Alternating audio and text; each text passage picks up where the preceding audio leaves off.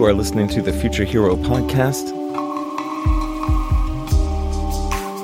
My name is Baxter, and thank you for letting me inside. This beautiful music you're hearing right now is Subaqueous, and this is a song called Invoking. It's on an album called Emerge.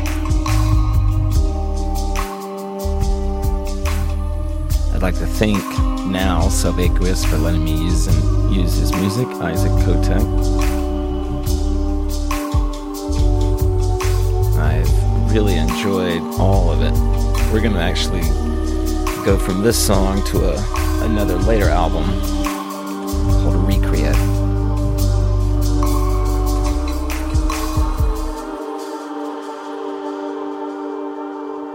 If you're new to this podcast, I like to play music in the background to give you a little accompaniment with not just my voice, but with the music of my friends to help you get through wherever you're taking this podcast. And I hope that you're moving while you're listening to it, but that's up to you. The movement has certainly changed my life. It's a part of my day-to-day, and I honestly think without it, I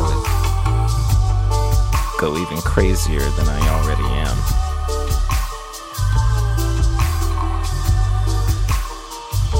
This is the second podcast I've done. I got here to this point by being a movement teacher for the last 10 years, and I have had the honor and the pleasure of going around the country and Canada and other parts of the world teaching a movement form. And it's based on that experience of teaching people that has given me information that I feel like people should hear. Just as you should hear all kinds of information, I feel like there's an insight that I'm seeing that I would like to offer to all the other insights of the world.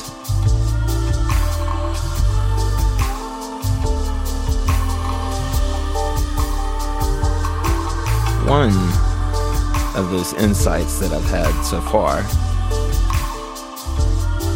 is that if people really are honest with themselves, and if they really can come away from feeling like a victim of bad luck, then you kind of see that there's an inner hero, that there's something inside of that person that's greater than the form before us. And that future self, that future hero, is a growing or dying entity. And that when we give our attention to it, it grows. And when we take our attention away from it, it dies. But in the process of dying, it sends us guilt and anguish and angst. Because the future hero doesn't want to die easily. Like a flower that feels bound to bloom.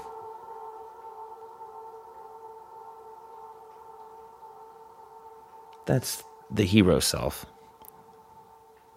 And this podcast is dedicated and about encouraging those of you that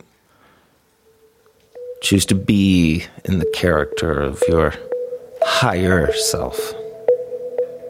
The self you haven't seen, the world hasn't seen, but the self that you think you can make seen.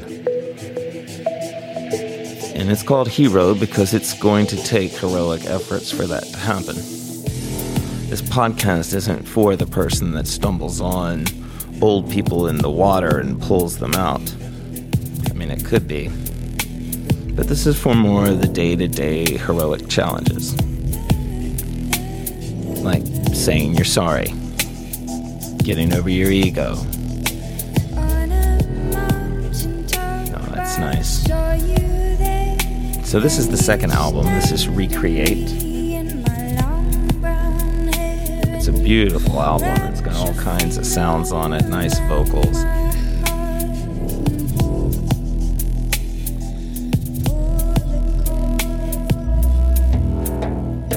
So one of my first questions that I got after I put up episode 1 was a question about why I had categorized my podcast in spirituality in iTunes. Most people found it through SoundCloud, but it is up on iTunes and it's in the category of spirituality.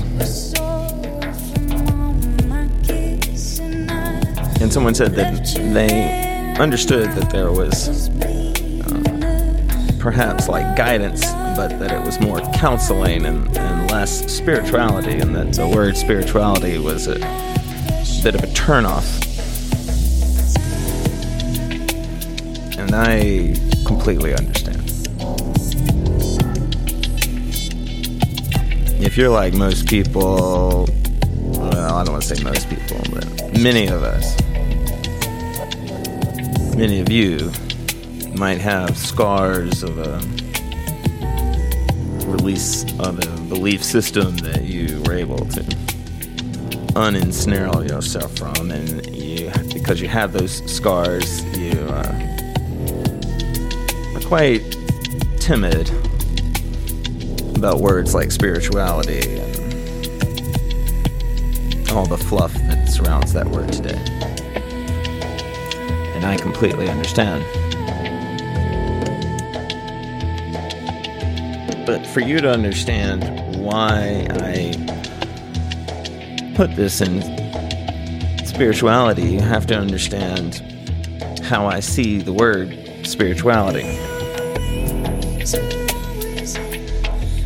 Because I had gone to college, as a lot of people do, fresh out of high school, and with basically no idea what I was going to do. I just essentially was following a girl to college. It was the default thing to do for me.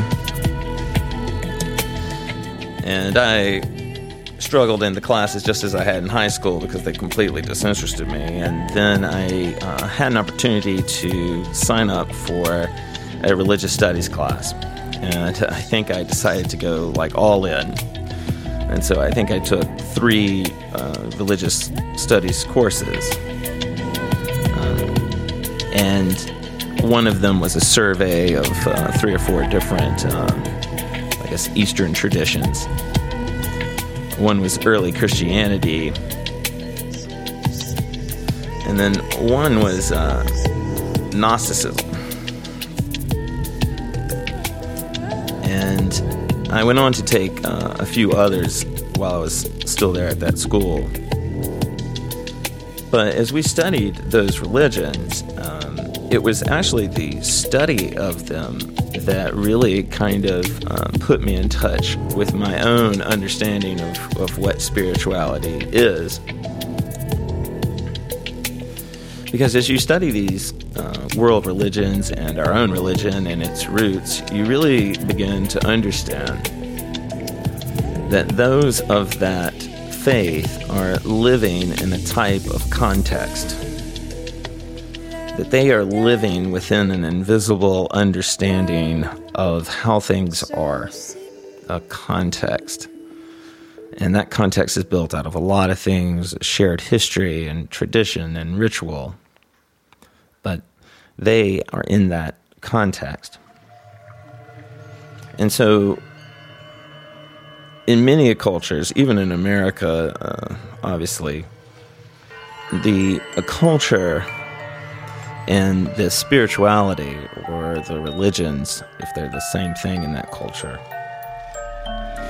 they are so intertwined that to understand the people of that place, you really have to understand their spirituality. And then if you've ever travel to a country, another country, or another place, you know that you don't really get it. You don't really understand that place. You don't really touch and feel that place until you live there, until you have lived there, until you have woken and fallen asleep many times there. And when that happens, then the spirit of that city is within you. You know what it means to be a New Yorker. You know what it means to be a Southerner, a Northerner, a Midwesterner, or what have you. It's the same thing in spirituality. That if you're going to study a belief system, then you have to kind of be there in that belief system. You know, the old Christian thing, you know, without the Spirit of God in your heart, the Bible is just a book.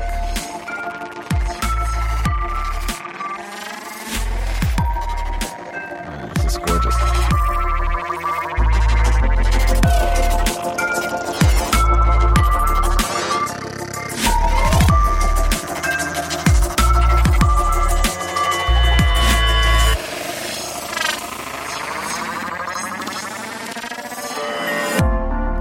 So with spirituality being context for me, and part of the reason that I'm here on this microphone, is that when I come from the hoop dance world, and when I got good enough that I could, that people have seen me online and heard about some of the stuff that I was doing and saying,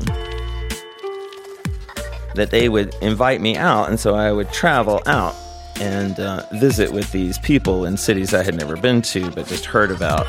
And some cities had positive connotations with, and some quite negative. And before this happened, and before I went out, just to be honest with you, I have to say that I wasn't a huge people person. I had worked with the public and I liked them, but I had always seen them as customers, and that distance allowed me to put them into folders and to organize them in my mind. And so based on I was a bartender at one time, and based on what people would order or what they would wear, they would be identified. And then I wouldn't be seeing them anymore. I'd be seeing every other person that I've ever identified that way. And so I had kind of a bitter take. It was funny because outwardly I think I was nice, but inwardly I was kind of bitter. Because I felt very isolated in my country, and being a kind of a peacenik, I was sort of resentful of some of my the governmental decisions, especially militarily, that were coming out. And so when I went out to these communities, though, and I started meeting the people, and they were all really cool, and they were beautiful in a light way, capital L light way. And I realized that this was going to get complicated, that my sort of simplistic way of organizing people and putting people into bad guy and good guy costumes, and very few good guys, that it had gotten complicated. And that these people, there might be one thing that I don't agree with about them, but there were 9 that I agreed with almost soulfully. And so it really changed the context of the way that I saw the world and the way that I saw people. And I'm a big evidence guy, and I just had to realize that I had enough evidence now that I actually loved America because all the Americans I had met were all cool, and that I was smart enough to know that whenever you meet one person of a community, you're not meeting the whole community. In fact, if the community is really big, you can meet 100 people and not really meet that community. And so my context really changed to where suddenly I realized that I was surrounded by cool people. And I don't mean cool like they wore the right things. They were just people I admired. And they would say funny things, and they would share their stories and sometimes they were painful stories, but it was endearing that their willingness to share kind of encouraged me to share. And then once I started sharing of myself, I really realized that just how much I had wanted to love them, and that going through my life, that I had really wanted to love the people. I had only pushed them away because I was shy and artistic and freaky, and I thought they wouldn't understand.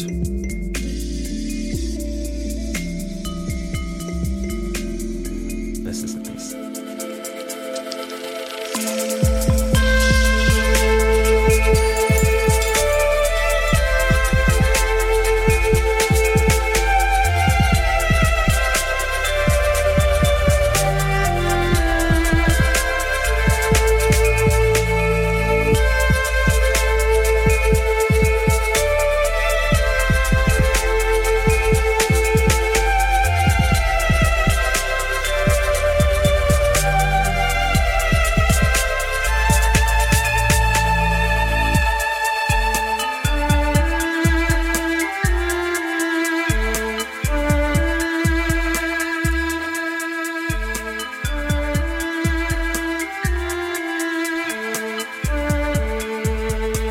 So as I recognized that I wanted to love them, then I wanted to be loved back. And when I thought about that, I thought about, well,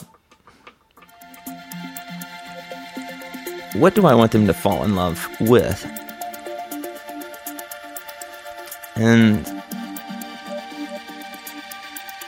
that feeling of love gave me a sort of safe feeling to be more who I was, to be less of my personality, and to be in my authenticity.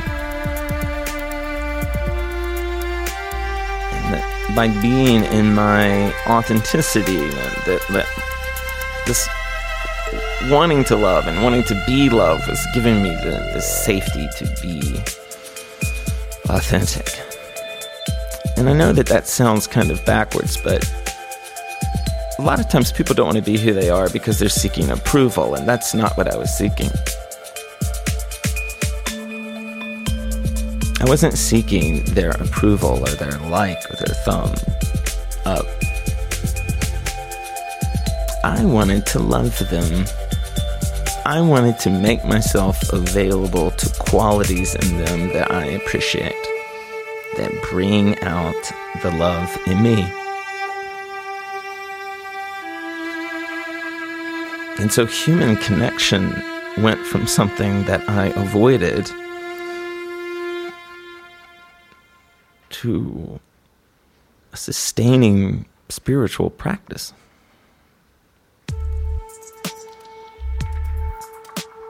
And I'm not alone, and I bet you're like me.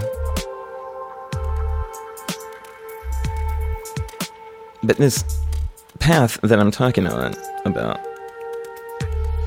wanting to love people and wanting them to love you is not how the world is cut.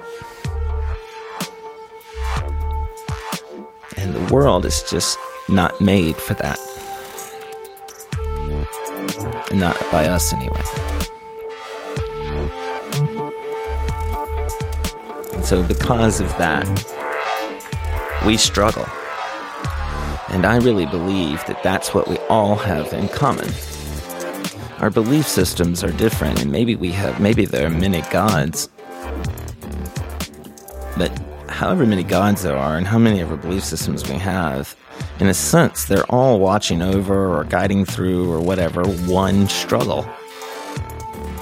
And that is the struggle that begins when you take that first breath and until the point that you take that last one. and you are fooling yourself if you think something as silly as money is going to take away the struggle. I have met people of all, well, within reason, all of the economic reaches. And it's just as bad with 5 zeros in the checking account as 1. Life is just that way. Life is bigger than what money can buy. And so we all struggle. And in the process of changing my context and falling in love with people, I really realized that some of these people had gone through really major things. That they had experienced horrible things.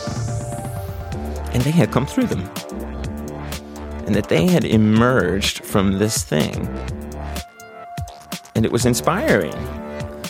And then, I like to write as well, and I saw them as characters. And when a character goes through an amazing ordeal and comes out the other end, they're a hero.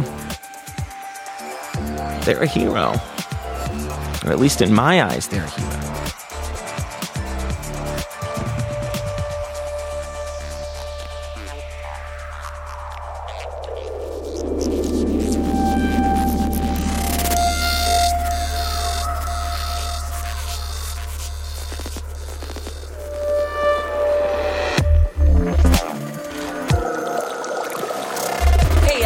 What's the purpose of life anyway?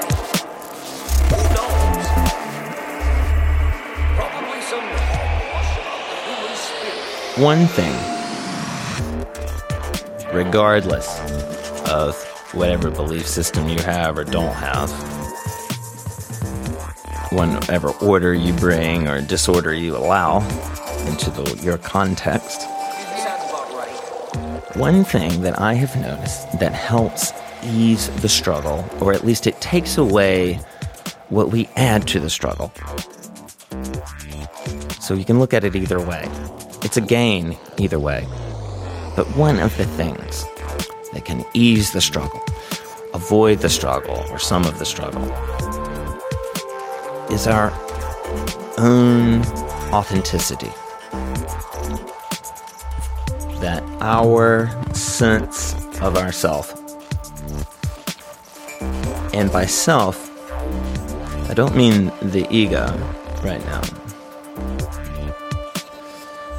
By self, I don't mean your emotional state. And I'm not going to get esoteric, but I don't even mean your body. Because what I mean is your truth. And that your authenticity is like your faithfulness to your truth. It's almost like a relationship that you might have with someone. Or how true are you to that person, in this case, your truth? And realizing, if you can, that your truth might actually be who you are.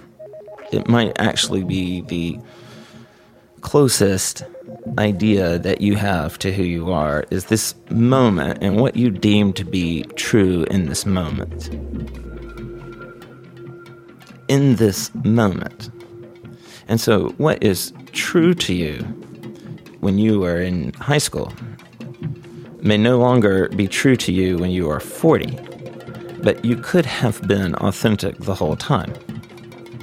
Because authenticity is your faithfulness to your truth in the now, where you are now, as much as you can discern it to be.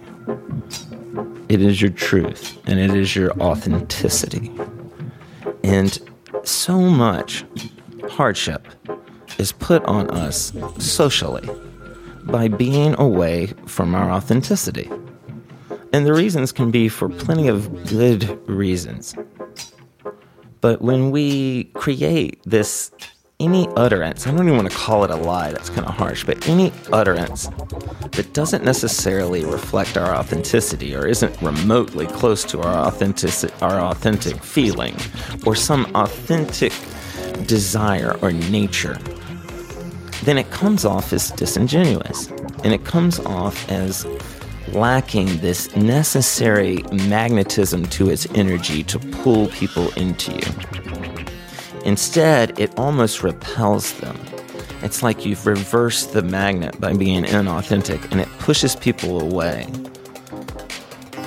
Some people, when you push them away, their immediate instinct is to crowd you and come back, and that can drive you crazy. And then some people, when you push them away by being inauthentic, you scare them away like a bird, and they just take off.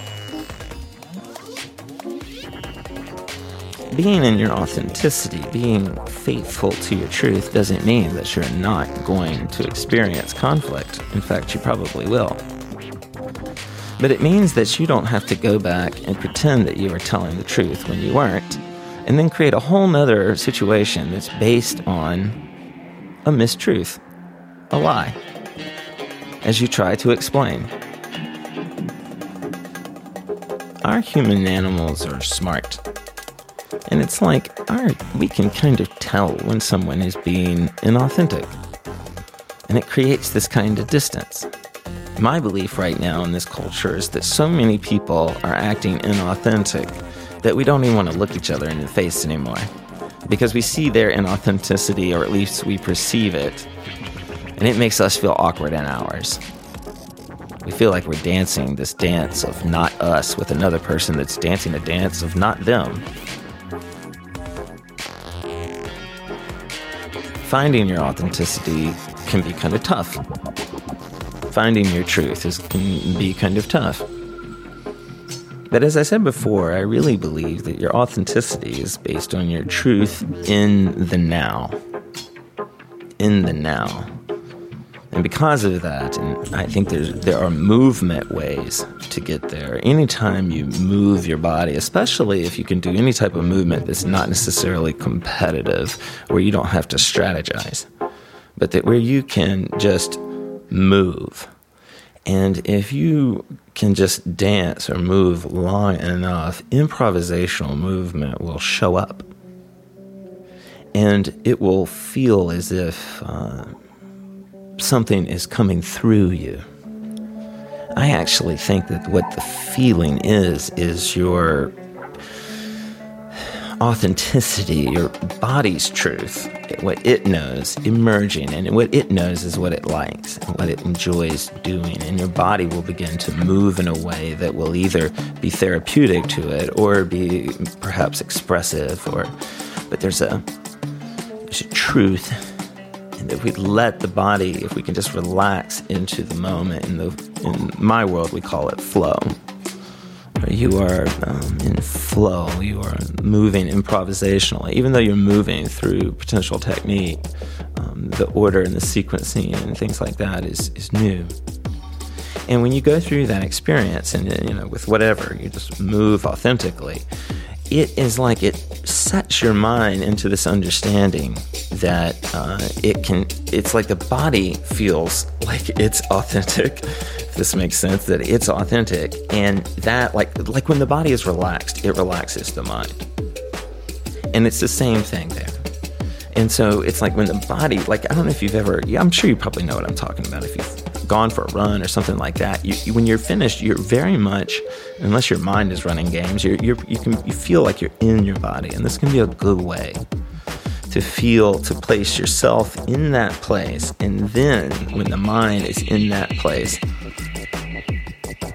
then the mind can start to ask things like, is this me? And this is a great way, I think, to find your truth. Is to be, is this me? And is this moment, is my participation in this moment, is this me? Am I having fun? Is this nurturing me or whatever? And then if it's not, that's your truth talking. And if it's something that you feel like, it's something that you're maybe not enjoying, but you should be there. Well, if what's making you feel like you should be there is the love that you have for some person, or the respect that you have for some person, or whatever you have, then that is still being authentic. Because you're authentic to your truth. It's not a social contract. But sometimes social contracts require that we go through some icky thing, or that we have to not necessarily, reflect our true emotion. And people will talk about that being inauthentic. If why we are doing it ties somehow to our truth, like, I really don't want to sit here this long, but I love that person that's about to walk across the stage, then you are being authentic, and you should probably smile even if you don't want to, because that love that's motivating you to sit there wants to bloom in all the kind of ways. Love always wants to go big. And so you can do things that you don't want to do and still be in an authentic place.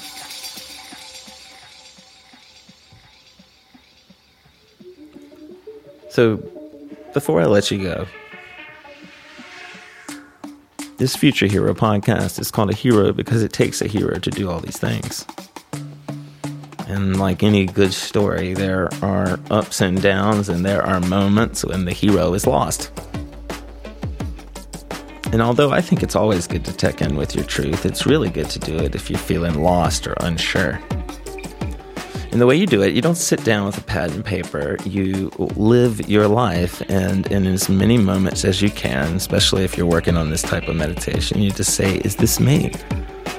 Is this true to me? Does my truth show up in this anywhere? Is there any part of my truth's image that is reflected in this activity? And if it's not, then perhaps you're being inauthentic. And it might be something that you used to really love doing. And all of a sudden, you're standing there and you just say, is this me? And you realize, no, it's not anymore. And if you can understand it, you let go. You say thank you. Then you go back, or use that authenticity to take you into the next phase. Wherever you are, is this you? What's your truth? Not your truth that you cram out of your head, but what's the truth that you live? If you are open, life will show you it. Thank you. Future Hero Podcast. I'm on iTunes. I'm on SoundCloud, Future Hero. If you enjoy this and you want to give me a good rating, that would be fantastic. iTunes loves ratings. Thank you so much for listening. Have a great week.